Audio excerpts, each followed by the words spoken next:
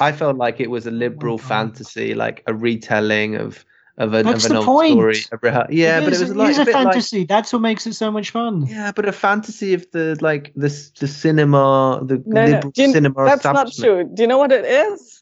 It's about it is nostalgic, but it's not nostalgic for the 1960s or old cinema. It's nostalgic for the 1990s and was still a thing. And you could make films like Tarantino used to make. So the metaphor of the 60s is used to tell his own story about his own filmmaking and the times when it worked. So everything to it points to 1990s filmmaking and Tarantino's idea of how art could work and could be meaningful. So I think that this kind of direct reading of his art, it just wants to be like the 1960s and blah blah blah. It's just a retelling. No, it's a real artistic exploration of the loss of an artistic form. That's a very good take. I haven't heard that actually, and the whole thing makes a lot more sense. This is why I get so frustrated with people just completely just take him at face value all the time. He's the only director who makes a point of not being taken at face value.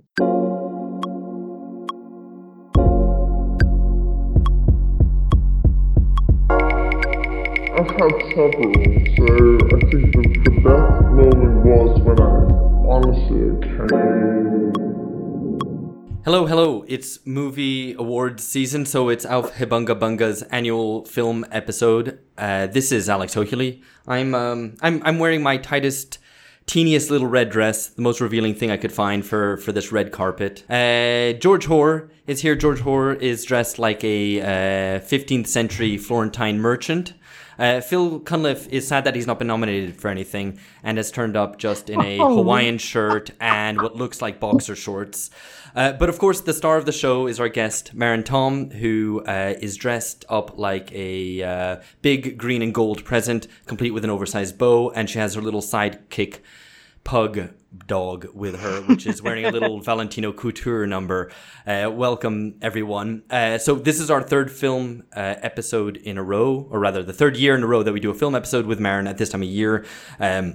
If you've listened to the previous episodes, you'll know that we don't think, and certainly Maren doesn't think, that the Oscars are particularly important, but every episode needs a hook, and this is ours, so this is when we do our yearly film episode. Listener, you may not know this, you might not be aware of it, but the three of us, Alex, George, and Phil, take turns in producing episodes, and this one is George, so I'll pass it over to him. Thanks for that. Fantastic introduction. Yeah, so I guess just to kick things off, I think we might have done this last year. So what was everyone's worst film of the year? I think it's always good to start with what was annoying, disappointing, frustrating in the cinema. So Maren, you're the guest of honor, I think, as Alex described it. Shall I kick it off? Yeah, go for it. All right. So the worst film, I don't know. Is this like the cats question where I have to talk about cats? You know, the film that disappointed everybody. And we should have a buzzer, the cat buzzer. But no, what was that the worst film you saw this year? No, the thing is, it was pretty bad, and it was freaking out. I was more surprised that people were freaked out by it. It is a pretty freaky idea. But honestly, why is it bad? You know, it's a cheesy film, and criticizing cheesy films for being cheesy is a bit pointless, in my opinion. So bad for me is something that is disappointing or pretentious. And for me, I was disappointed in things like Jojo Rabbit. Hated that one. And I wanted it to like it because, I thought Taika Waititi is, charming guy, funny guy. But I watched it and it was just, it didn't work, Being German, I might be oversensitive about this. But I don't think it is. I mean, it is just so whimsical, and it was basically Wes Anderson doing Auschwitz, and it just didn't work. Yes, good take. I thought the same. And and even like the kind of personal story, not just the Nazi jokes that didn't land, but also the personal story about the kid and the mom and the Jewish girl. This kind of whimsicalness about this, that if all kids had only just a cool mom and a multicultural upbringing, Nazism wouldn't have happened. And you just go, no, that's not how it happened. It's not because they didn't have like a cool multicultural upbringing. No, I agree. I think it had some good bits in it, Jojo Rabbit, but some bits that didn't work. It was also, we went to see it at the cinema, and there was this guy who was laughing really loudly at all like the wrong bits, just all like there's an imaginary friend Hitler, and this guy was like finding it the funniest thing ever.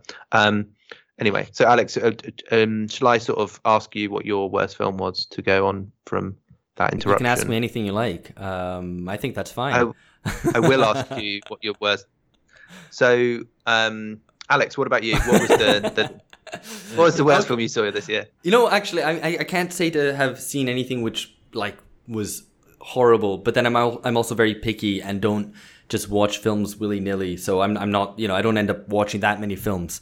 Because I'm always scared of watching something bad. That said, I think probably the two things which I found disappointing were two, I guess, kind of TV movies, both codas to series, which I think didn't really need making. So you had El Camino, which was Netflix's coda to Breaking Bad, and you had the Deadwood movie, which was also coda to the excellent, really superlative Deadwood, which actually finished in the mid-2000s. And both of those, one, you see them very obviously driven by a logic of TV and not cinema, and therefore it's kind of seems to be much more obviously driven by kind of commercial needs. And I guess in general, they're just, maybe it's something that we're going to talk about in a bit, but it's like the Marvel movies as well, that it's already, it's for established fans. You know that you've got a fan base out there, and you're just feeding the fans the slop that they want. Here, take it and be happy with it. I personally was happy with the Deadwood one because I love Deadwood, and any more Deadwood is good for me. On the other hand, it just felt like yet another episode at an hour and a half long that didn't enrich my life in any way, and I had so long forgotten about Deadwood that I didn't really need that closure. And Breaking Bad likewise, Yeah. No, I think both of the two of them, I think we'll definitely come on to talk about ideas of why there's so many films that are part of series and just do a lot of fan service rather than constructing a new universe. Phil, how about you? What was your least favorite film of the year? It'll probably be a toss-up between Ad Astra and Joker. It's a tough call. I'm with you on Ad Astra. Yeah.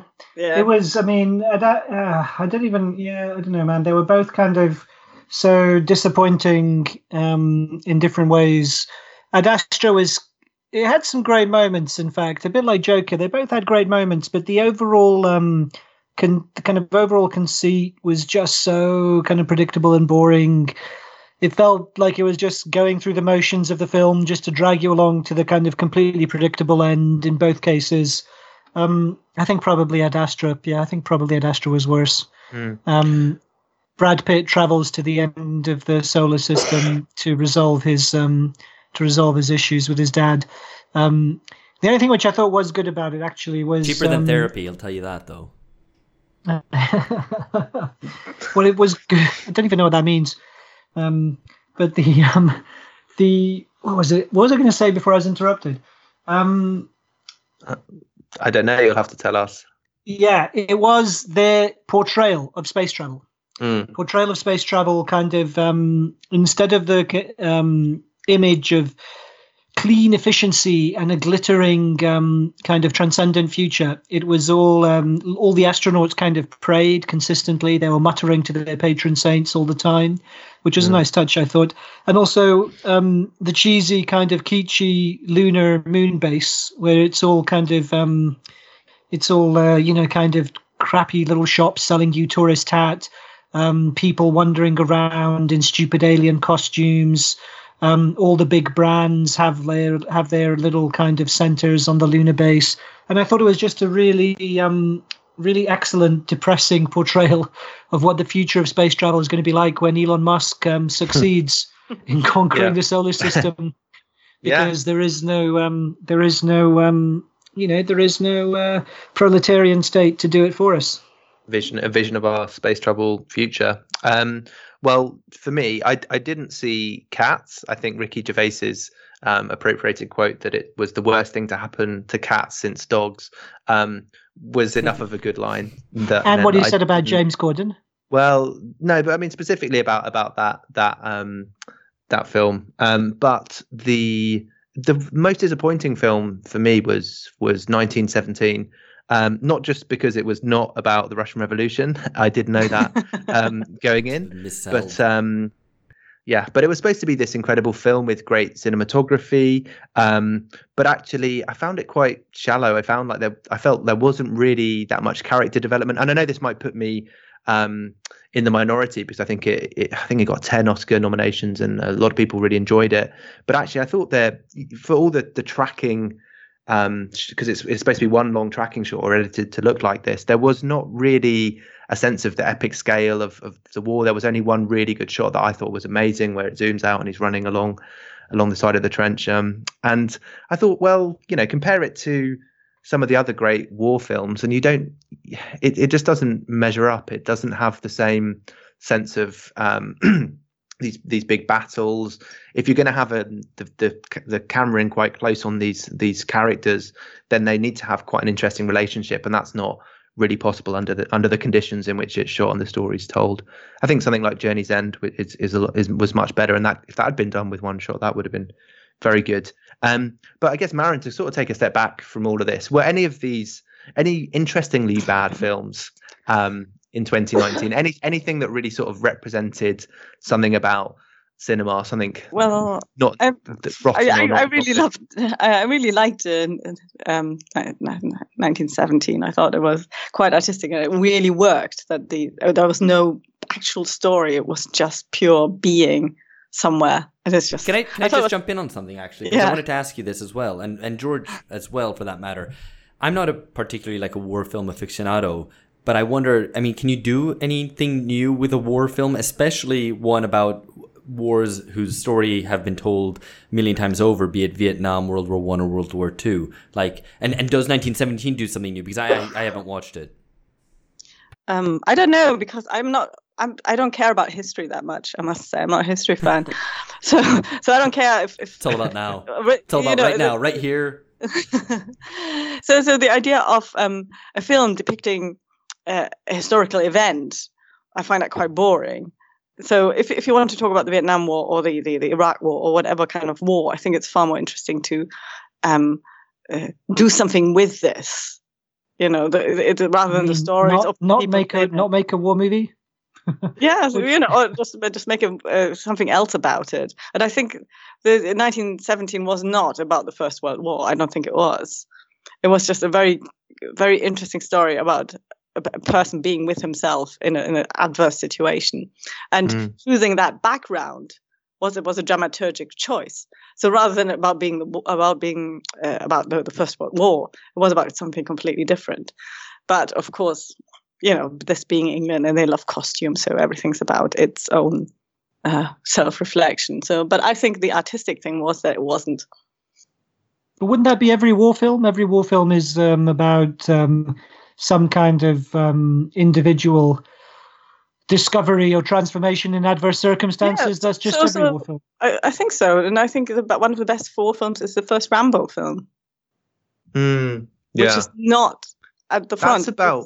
That's about the after effects of war more than anything. Yeah, so it's far more. I thought it's one of the best sort of films about war.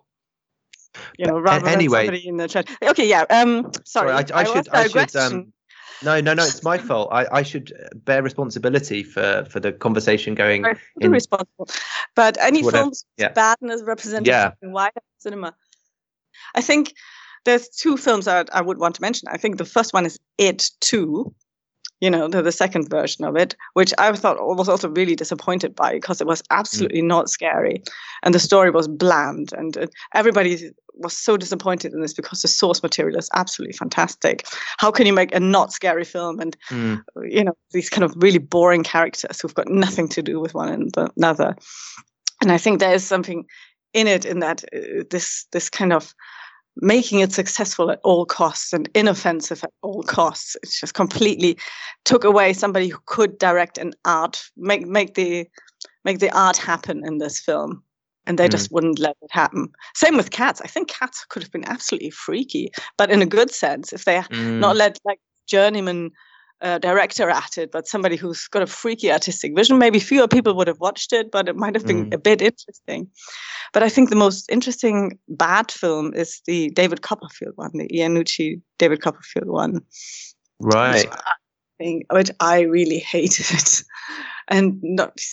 I come to the color blindness in a minute, but it was just completely, again, whimsical. It was, everybody said, oh, it's a really new interpretation of Dickens. It's not. It's just the whimsical characters being whimsical. And really boring, realist interpretation of it. And then its great moment is this kind of colorblind casting where every liberal is sort of having wet dreams about at night. This is so beautiful. And David and Iannucci does something really interesting, because to not make minorities look conspicuous on the screen, you have to overcast basically. Every second or third character has to be visually a minority, so they don't look tokenistic, so that it looks normalized. And that has worked sort of against itself. So by making it look absolutely colorblind, it was just become about race constantly. So, and I thought, okay, maybe the time where we can actually think about colorblind casting is absolutely over in a world that still understands anti-racism through racial thinking. Interesting. And also overemphasized that everything else was not artistic. So everything else was realist, all the costumes and the setting, all the other characters were as described. Men were men, women were women, thin people were thin people, and old people were old people. So everything else had to be period, except for the race thing. So, and I thought, but that only was a symptom of that. The whole thing didn't actually know what kind of story it wanted to tell. It just wanted to show characters being Dickensian or something. I think this is an Armando Iannucci film, you said. I haven't watched it. And I mean, he is a sometimes brilliant satirist. And did he bring any of that sort of satirical vision to David Copperfield in any way? I mean, or was... I'm always doubting Armando Iannucci because he's done all these great English comedy things like Brass Eye and so on. But even in Brass Eye or The Day to Day, there was always an element of a kind of middle class looking down on the mob. And I think that was the Armando Iannucci element in it. Because everything he's done without people like Chris Morris or so, I think has been quite subpar in that respect. That's kind of my impression too. Yeah. He all the subversive stuff gets lost when someone like Chris Morris isn't involved. I mean, I disagree. I think the first two seasons of The Thick of It and the Armando Iannucci show are all very, very good. But I mean, this film's only just come out in the box office, so exactly. I think this is up for BAFTAs but not Oscars. Yeah, so it's some live advice to listeners to not go and see it. Well, maybe you wank yourself silly over it. I don't know. Loads of people seem to do. There's a great big fan base for period drama. It gives people comfort. It gives people a security, and you can be as liberal as you like. People love period dramas. People always who get blamed to be right wing or conservative because they long for like the past. But the people who love period dramas are usually middle class liberals. The favorite maybe being another example, but just maybe moving on to I guess something that we talked about last year and we didn't really resolve. I don't think was really resolved either way. So we talked in our last Oscars episode about whether giving the lead times for kind of writing, shooting, producing, releasing films, and whether 2018 was the year when we finally had Trumpian cinema as a liberal cinema establishment, if that's what we could call it, responded to the election of Trump. And do you think that 2019 has maybe realised this idea of a kind of cinema for a Trumpian age, or like a response to Trump in cinematic terms? I think it can not be about the zeitgeist. So I think, and because the zeitgeist is actually, being realized at the moment, and what happened last year was a kind of last grasp of the kind of nothing to see here, and I think this year's Oscars are far more exciting, it seems. The last few years have been dominated by sort of rather boring films, with Black Panther thrown in there as a token gesture. So it was usually about films about identity and suffering and how America is corrupt and doesn't do good capitalism. So, I mean, this year there were films that are calculated to fit into this old raster, like I think Ad Astra is, or the Laundromat film on Netflix with Meryl Streep. They could have easily not been nominated if this had been last year. But this year, it seems like the big themes are back. And by big themes, I mean films that tackle historical perspectives as well as political realities. So the establishment cry about deplorables and their backwardness towards liberal values, that was somewhat rejected with this year's selections. So there was no films about intersubjective power struggles between whiny introverts or so, it's like A Star is Born. And it was films that explore how people live under conditions not of their own making. These films have been chosen, and the whole list of best films falls under that category, which is quite new and exciting. I think everybody's more excited about the Oscars this year. And there are also films that have actually brought in far more money than the nominations last year, except for Black Panther. Yeah, no, I think that's right. I definitely. So I saw A Hidden Life, this long, depressing Terrence Malick film, and I think a lot of the things that you said there really apply to that film. And I was a bit worried at some points it was going to go into a very overtly let's take a kind of anti-fascist line and link it to Trump. But so I guess on the Oscar nominations specifically, the Best Picture noms were Ford versus Ferrari, The Irishman, Jojo Rabbit, Joker, Little Women, Marriage Story, 1917, Once Upon a Time in Hollywood, and Parasite. We've actually talked about a few of those films already. But what do you think these nominations tell us about Hollywood as a whole? You said people are a bit more excited this time. Yeah, I think, because the Oscars are basically the marketing tool for Hollywood. And so they're really good for analyzing what the market values. And it's exactly this criticism that is picked up by postmodern critics, that the industry does not value, for example, women or Black people, because the postmodern tactic of measuring inequality is through representation. So it is a representation of bodies divorced from idea that is absolutely sufficient. And so, the representation of these bodies, they assume, bring with them lived experience as a kind of ersatz for real politics. So capitalism loves this way of measuring inequality, because as long as inequality is structurally, it cannot be fundamentally changed. So last year's Oscars were very much dominated by the question of racial representation. And that is something the industry is really happy to ponder about, anything that makes them relevant. So, the Oscars so wide and all the kind of nominations last year and the Oscar winners were seen as a good marketing tool. So everybody can be seen aware of the privilege and all that kind of debate. So this year is really interesting, because what has happened is that Hollywood has sort of sniffed out the latest trend, like films that can look at the change that has happened in America, the kind of loss of an American belief in its own system. So we have films that all speak of a breakdown of an old order that might have not been perfect, but at least it was cohesive.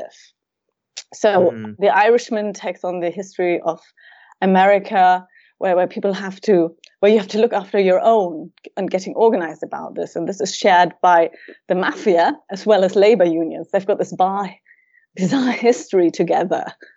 Yes, and Martin Scorsese is really interested in this bit. And how this kind of even self-reliance has broken up. You can't even rely on a kind of community that you can build up yourself. But also, the Joker, where the state has failed to be there for people and deprives them of basic dignity. and it drives them to act out. And all of them, even Marriage Story, which I thought was quite good. It's a breakdown of a system. Once Upon a Time is the breakdown of the old order.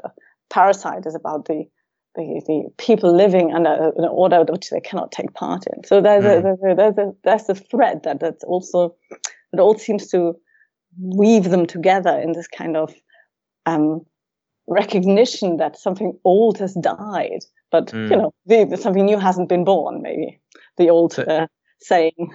So maybe it's a sort of nostalgia for the period of capitalist realism, or the end of the history period. But Alex, you had something more substantive on this. Well, no, I mean, it's funny, the crumbling of the old order and nothing new has emerged. I think what struck me about the Oscar specifically the Best Picture nominees, is that they all felt like something evocative of an inability to say anything new. Because you had The Irishman, which I felt like I'd seen before, because it felt like many other Scorsese films, but a little bit more muted than previous iterations of that kind of story. Joker was just a faithful rendition of a Scorsese film.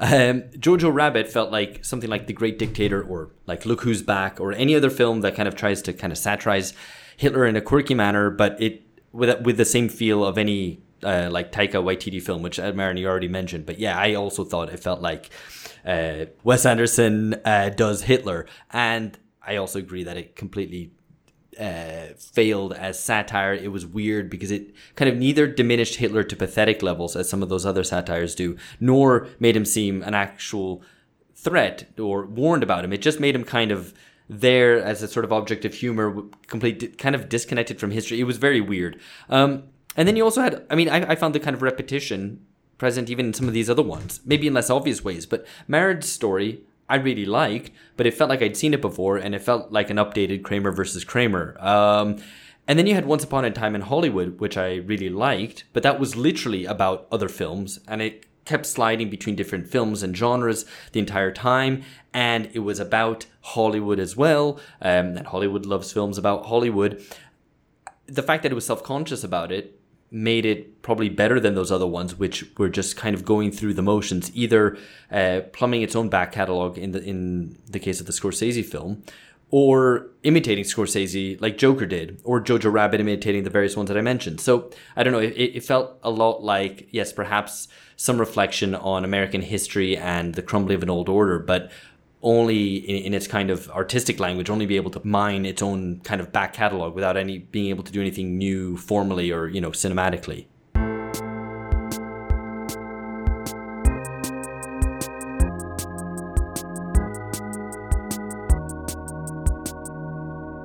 Yeah, I think I guess maybe to put this into a bit of context of film criticism more generally. I mean, this is a critique that has been, I guess, emerging. Where's the shock of the new in cinema as in other cultural forms? But Maren, I think one thing we've talked about previously is whether political representation comes to stand in for aesthetic criticism, i.e., kind of a film is good, quote unquote good, if it represents certain sort of underrepresented or marginalized communities, identities, or individuals, rather than being judged in more formal terms, perhaps in some ideas around innovation or kind of thematic or formal newness, as some of the things that Alex was saying. I mean, does mainstream film criticism has it continued this trend, or is there a bit of a backlash against this kind of representational criticism, which I think you touched on earlier a little bit? I think, yes. I think that, well, it all sort of was a continuous sort of taken by critics. And the best examples against a critical backlash are the actual critics talking about Once Upon a Time in Hollywood and The Joker. Immediately when both the trailers for both films came out, they were immediately taken down by big papers like The Guardian or The New Yorker for promoting this kind of regressive longing for the past, where men were men and racism and pussy grabbing were just harmless fun.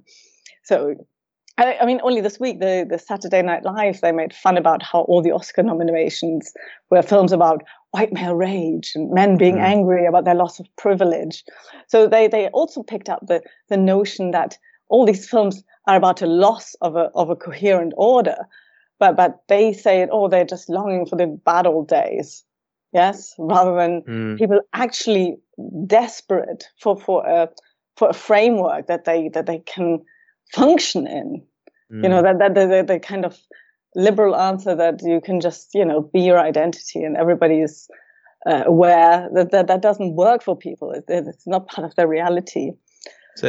So, I mean, we could sort of say it's almost like there's a neoliberal order breakdown cinema, that there is a kind of nostalgia for these fixed certainties of the recent past. But just, I guess, to widen it out and bring in Phil as well, who's been quiet uncharacteristically. What was everyone's overall experience of film in 2019? Because I think that point about the Oscar, the Best Picture nominees being kind of this breakdown of an order is something which I hadn't really experienced personally. But yeah, Phil, what do you think? What was your cinema experience in 2019 like? I guess it was better than previous year. It was, I guess, but only measured. Not measured by any kind of sophisticated standard, perhaps, as much as the fact that there were more films I watched that I enjoyed, or that made me, think, I suppose, a bit more. Though I have to say, I guess also like the Netflix thing finally happened as well.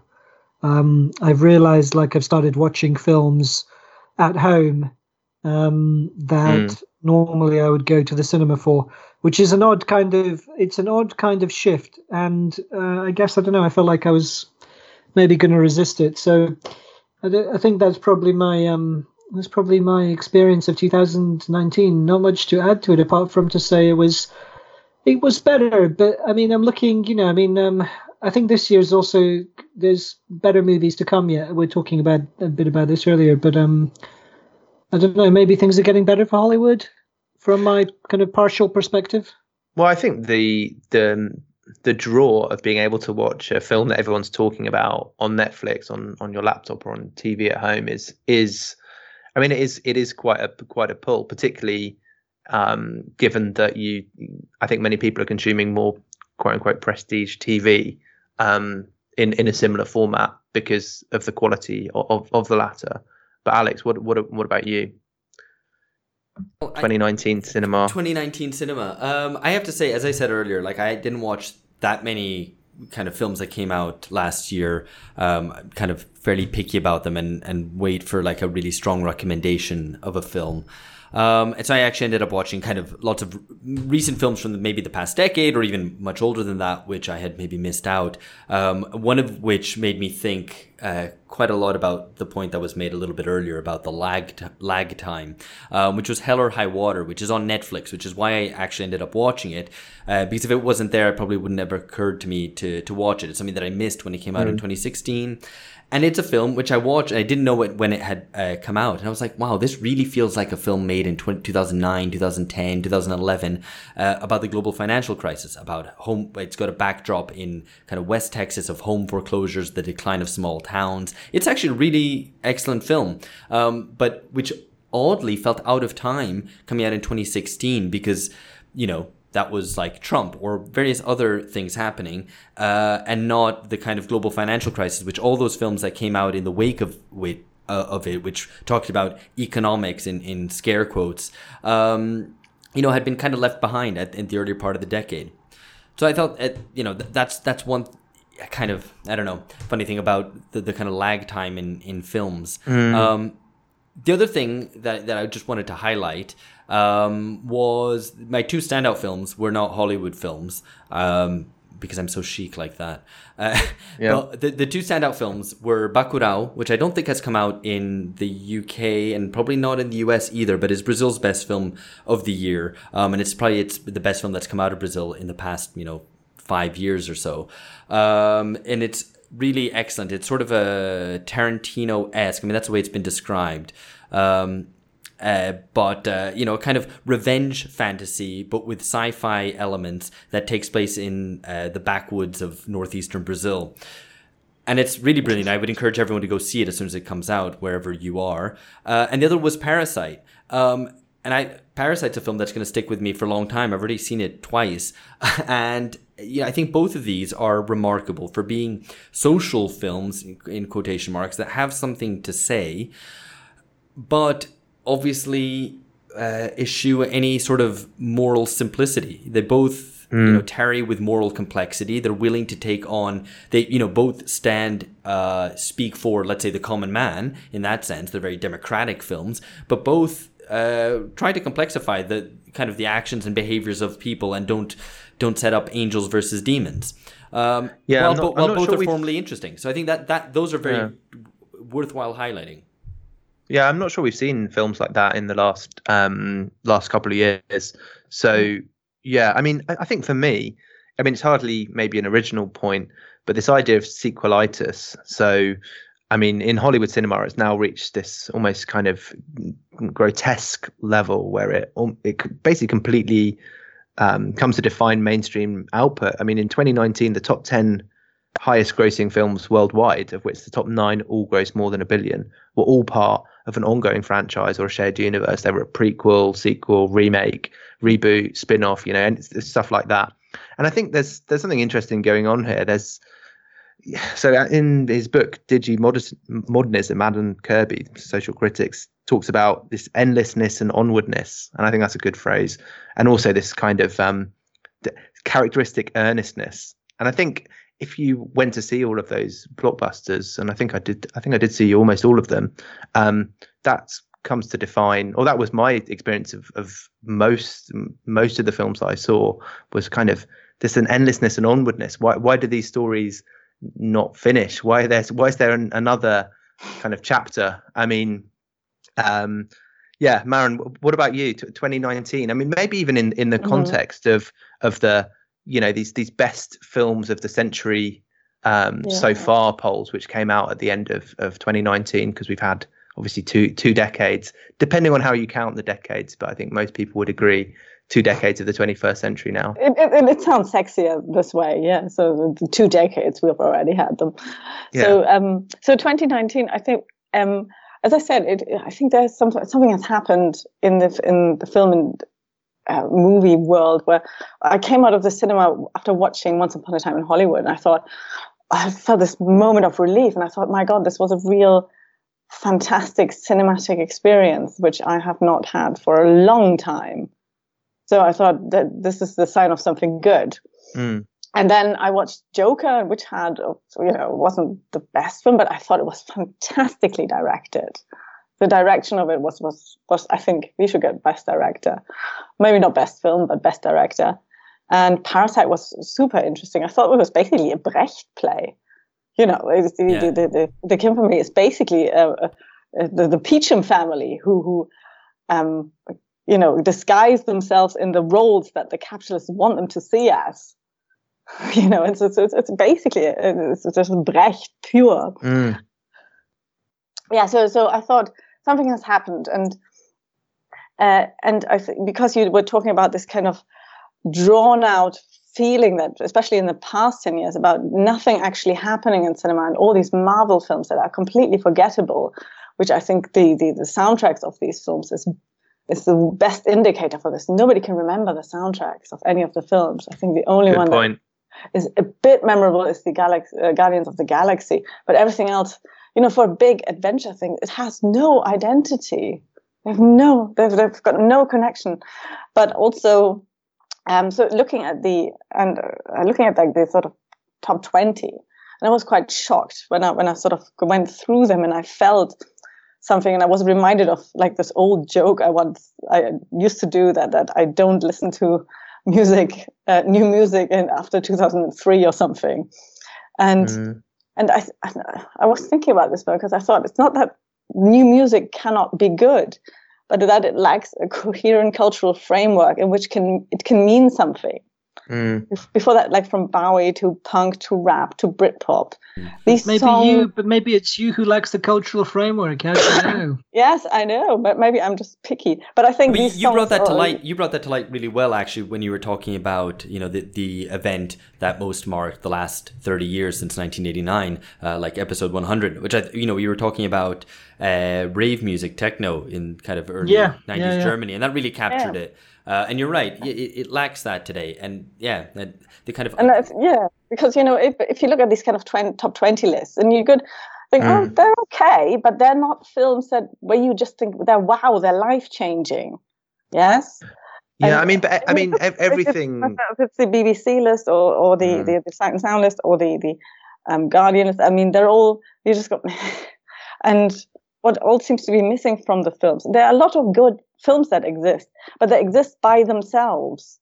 They don't exist in a world that shares visions about what it means to be human. And this is quite existential for art to be meaningful. And now everything means the same, and so it only means for itself. And I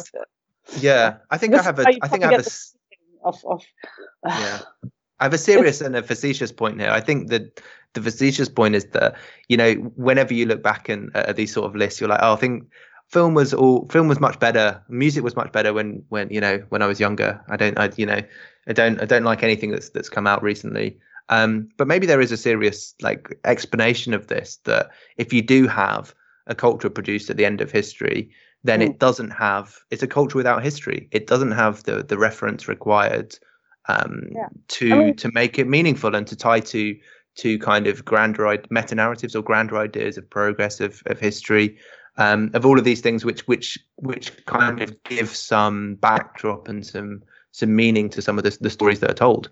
Yeah, you can look at things like punk or so. A lot of these songs are not very good, but they are more than their own parts. Yes, they relate to a greater narrative, and that makes them interesting. That makes them arty. It doesn't have to be in itself good, but it has to be part of something more meaningful. And that what is meaningful to people. This is why we go back to them. This is how they become classics.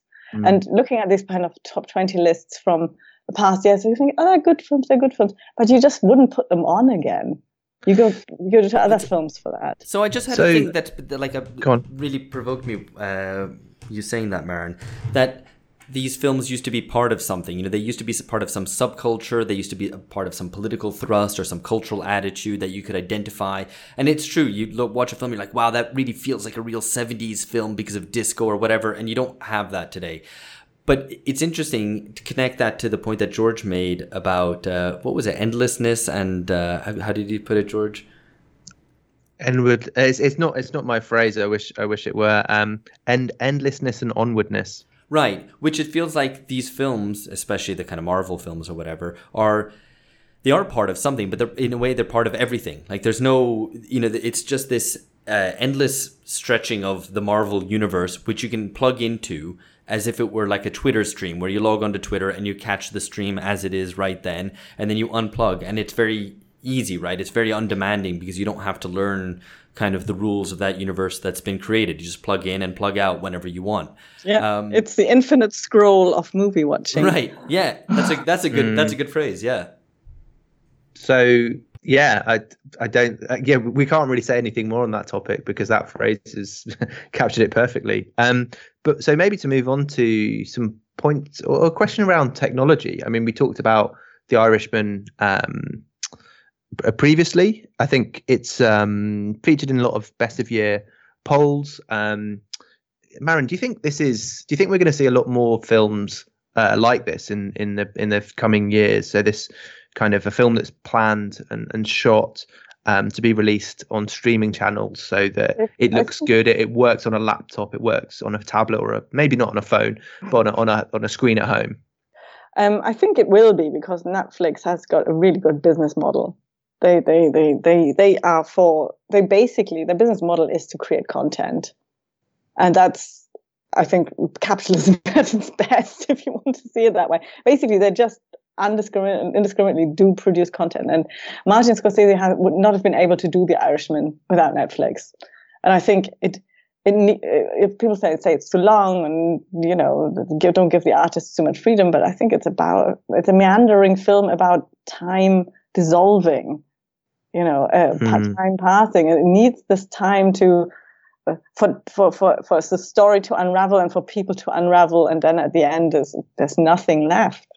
So I think I massively enjoyed it. I mean, I was in a weird situation of having listened to the audiobook after sustaining an injury cycling and being off work and listening to a lot of audiobooks.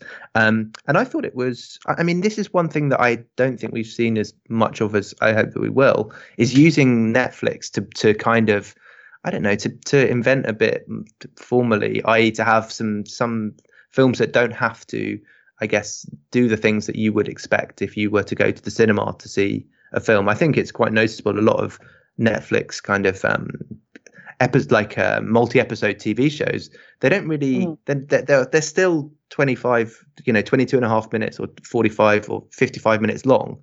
Like, it's only Master of None that decided to have that I know of, that decided to have a lot shorter, a lot longer episodes, depending on the story that needed to be told. But I mean, isn't that something that Netflix can offer, or streaming services in general can offer a director? Is like, okay, we need content, we'll give you some money, just do whatever you like, and you don't even need to please people who are going to see it at the cinema, because people aren't going to do that. I think that even this year they've budgeted like billions of dollars for, basically they get directors and just do whatever you can, so they give them a lot of artistic freedom. And Netflix is really, don't forget, cinema tickets are really expensive. And a Netflix subscription is something that everybody has sort of access to at the moment. Somebody can log into Netflix films anywhere. So the people who watch Netflix films are much bigger than the numbers of people who watch cinema films at the moment. So I don't think the Scorsese's Irishman would have had this big an audience, and it was a lot of people watched it in the cinema.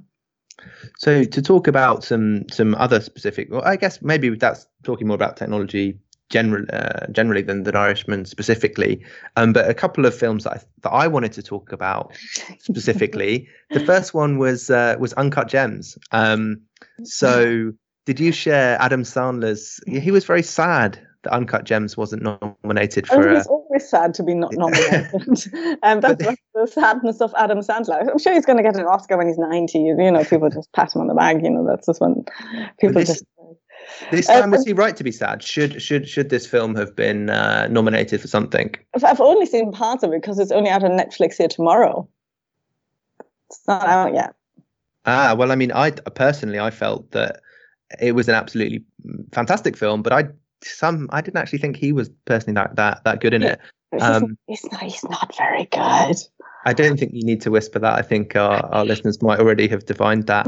But actually, so one film though we do need to talk about. We need to talk about Star Wars. So, is it finally over? I mean, is it? And if so, is it good riddance to bad rubbish, or should we be got sad? Mandalorian, we've got Baby Yoda. How can you say no to that? So I think it's too big a money spinner, and kids like it. It's something that little children enjoy. So I think and some adults. Do they myself really? Included. maybe the kids pretend to like it to please the adults. That's always and the adults pretend the adults they like it because the kids like it. Though secretly, they can get off on it. So, and maybe everyone's just pretending to like it. I don't know. Well, we need that meta-narrative in our lives then, I think. So what else can we share? Secret ploy exposed. That's why Hollywood's so shit, because it's got kids to ask for something which they don't like, and adults to supply something, or at least take the kids to the cinema, which also they don't like. Works. Yeah, that's it. So I don't know. Star Wars finally over. I mean, the last film was just basically, a neat sort of closure without any story. I have to admit, I came to Star Wars quite late. As a child of communists growing up in Germany, my parents actually forbade us to watch Star Wars. This is a true story. Too right. Because it was an imperialist kind of showing imperialist wars, or yeah. I mean, it was called Star Wars. It was American, and it was at the time when the Pershing rockets were stationed in Germany, which were actually literally about Star Wars. They were stationed in around this sort of Soviet border to basically capture the Russian rockets that was coming and to shoot them off in space. So it was at the time, and my parents said, "No, you're not going to watch that imperialist shit." So I thought, okay. And then, so I came to it when I was like in my mid-20s, and I must say, I never got into it. Well, I can understand the initial idea of it, the idea of what is evil and how are we related to this. The forces of good and evil, and the kind of, I am your father, the kind of relationship that we can have between these two forces. And totally, I think maybe it for me, it's like it encapsulates all the things we've been criticizing. The kind of the lack of moral complexity, the kind of endless series with no start and no end that you can just plug into. For me, Star Wars starts that. I've only ever seen one Star Wars. It was the very first one that came out. I didn't like it, and all the rest is rubbish. And honestly, as someone, although I'm against censorship, if I'm ever in power, I'm deleting every single last reel of it, because I think it's the original sin there, and all the Marvel crap that has come out since then is the fault of Star Wars. Get rid of them. Well, there's a lot of anger here, Alex. I don't think it feels like it's not really about Star Wars at all. You know what it is about? It's that everyone else is having fun and enjoying a Star Wars or two, and I'm excluded because it's shit. And I'm like, well, why don't you guys recognize quality and the lack thereof? Well, I mean, I at the risk of completely contradicting myself and all my earlier comments, I'm a big fan of Star Wars, and I don't think it's about the moral complexity. It's about the Force. It's not good versus evil. It's like they're all part of the same thing. That stuff is not perhaps quite so interesting. It's just this this universe, which I think is obviously does appeal to the kid in me. I mean, I was extremely just disappointed, not surprised by that as a child. Well, no. I mean, the last three films, so 7, 8, and 9 in the Skywalker saga, it was shocking how they were just a remake of numbers 4, 5, and 6. It was very the amount of fan service as well in the ninth and final one was astronomical. I mean, I think so. There's a really good Mark Fisher a piece on this, which is attack or this idea that Star Wars sold out when after 4, 5, and 6, 1, 2, and 3, and 7, 8, and 9 were made. He's like, well, no, that's not right, because Star Wars told us how to sell out in the first place. And I do think, Alex, you are kind of right that Star Wars started the whole. You can't have Marvel without having the Star Wars universe. But I think there's a lot more to come. We've seen The Mandalorian with great music and some good performances. And I think it would be quite shocking if Disney were ready to let that particular cash cow out of their grasp quite yet. I must say, about Star Wars. I mean, I must say I did like the Solo movie, but I was told that's not Star Wars. So it's a Star Wars story. So we could have an overly long and quite engaged, or at least from my side, argument as to which is the best Star Wars. Maybe it's Rogue One, but to move on to Rogue some. One. Sorry? No, what's going on? Please. I mean, I said that we shouldn't do that, and then you threw that in. But anyway, no, but Maren, I mean, to move from films which presumably all of our listeners have heard of to maybe some that they might not have done, were there any films which you thought were kind of criminally underseen, underrated, something which is like, because we've been maybe a little bit negative, or there's been some kind of some burst of positivity, but to maybe to a more positive note, what are some films there's loads of films I enjoyed, but all the films I enjoy, they're often not very artistic or don't have a greater meaning. So I enjoy things like Jumanji, and I love that. And I like the Dirty Rotten Scoundrels remake with Rebel Wilson, with the, what's it called, Hustle. Hustlers. Yes, and I like that. Or I liked and that's a good German one, actually, which is not very funny. It's called Systemsprenger, about a little girl who basically is so out of control that she cannot be fit into the system, and how people can't deal with it. It's really upsetting. So maybe not watch that, but it is quite interesting. And I liked Us as well. The Jordan Peele I thought was much better than Get Out. And I thought that was good shout. Yeah, that was a really interesting film about, the subconscious and our relationship in capitalism and with the subconscious. I thought that was a really interesting film. Really good film. So maybe to kind of round it out and put everyone on the spot to a greater or lesser extent, what was the best moment? We started with the worst film, but what was the best moment, the best kind of shot, or the best experience watching a film? Because that's the reason why we watch films, because they actually are, potentially quite good. Alex, what about you? You can go first. Do it alphabetically. Put me on the spot. Moment, like a cinematic moment of the year. Yeah. Wait, are we allowed to spoilers then? Do we give spoilers?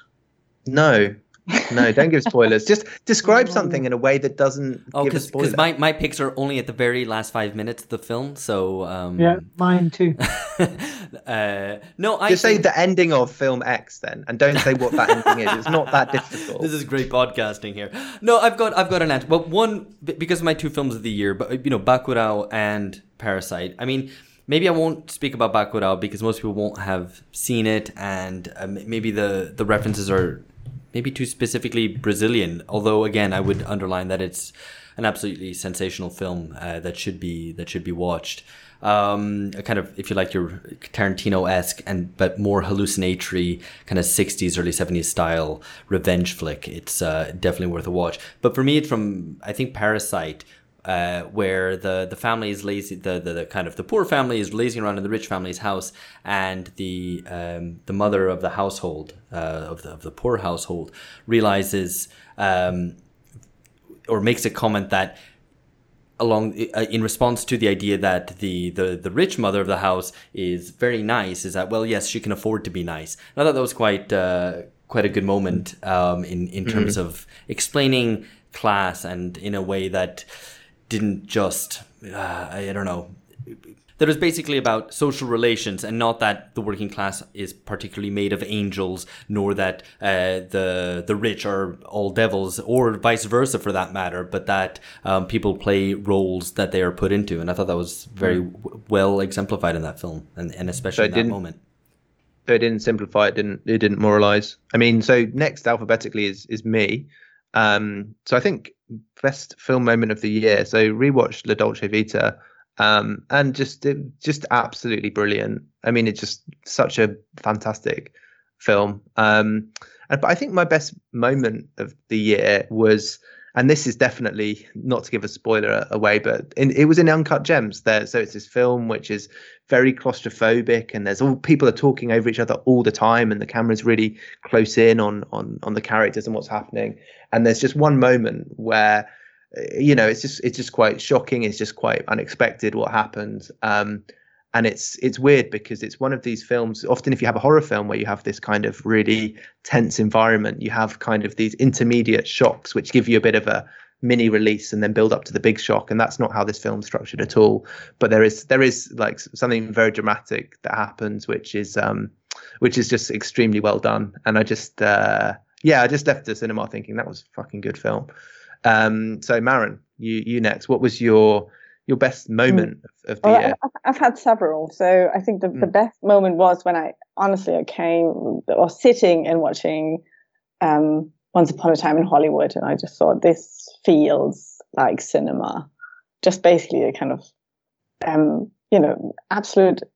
I think basically the meandering around Hollywood was just that was the moment when it hit me. I thought, this is going to be good.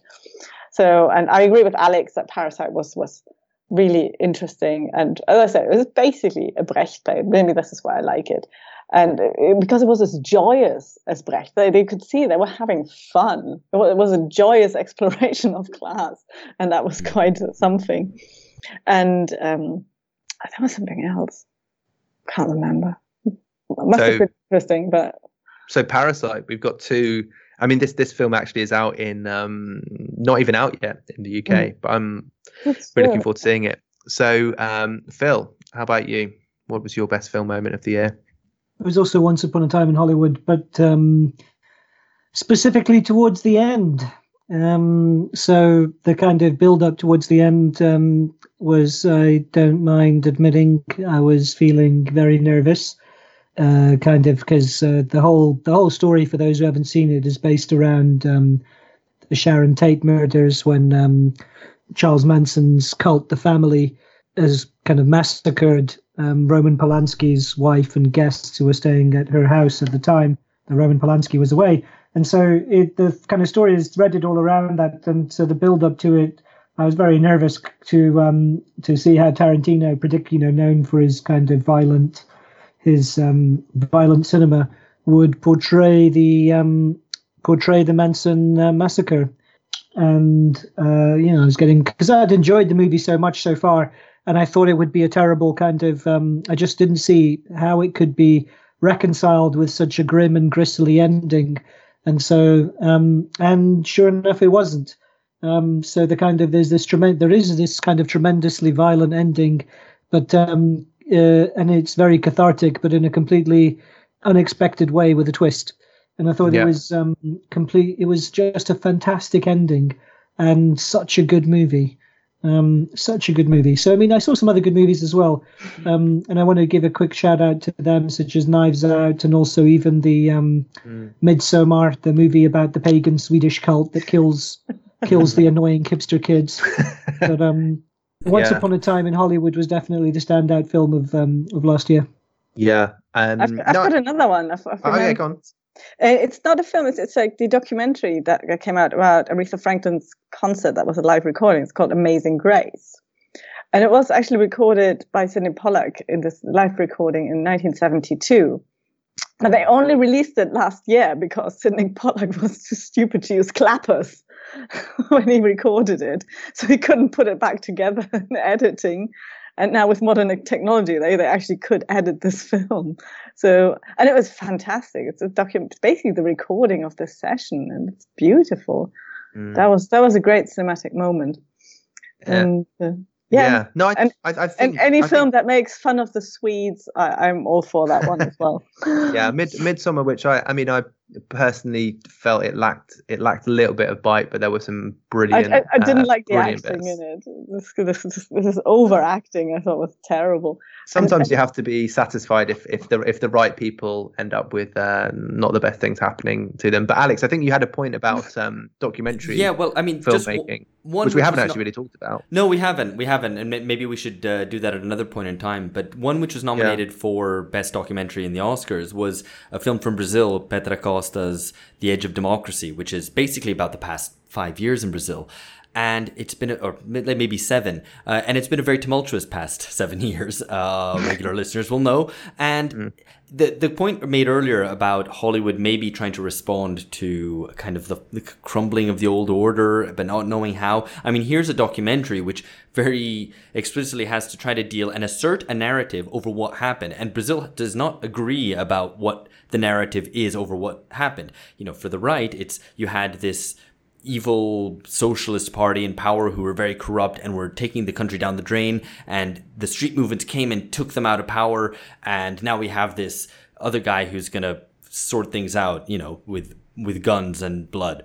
And you have the left, which obviously you can imagine holds the opposite view, and this documentary takes a very, let's say, like Workers' Party friendly line. It's probably too uncritical of it. But the important point that I want to make about it is precisely that how do you make a documentary when there are narrative wars going on, when there is no even the basic common understanding about what has happened in the past 7 years and the world that we're still living through.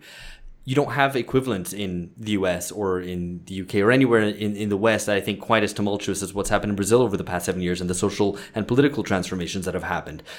So it's fascinating for its attempt to stamp its authority on that. And it's noteworthy that several kind of alt-right or libertarian groups are trying to fund their own documentaries to tell a counter-narrative to this one. So, yeah, definitely one to watch. But Maren, I mean, as the guest, we should offer you the last word, if you'd like it. Anything that you're looking forward to in 2020? Anything that you'd predict? Anything that you're not looking forward to in the coming year of cinema?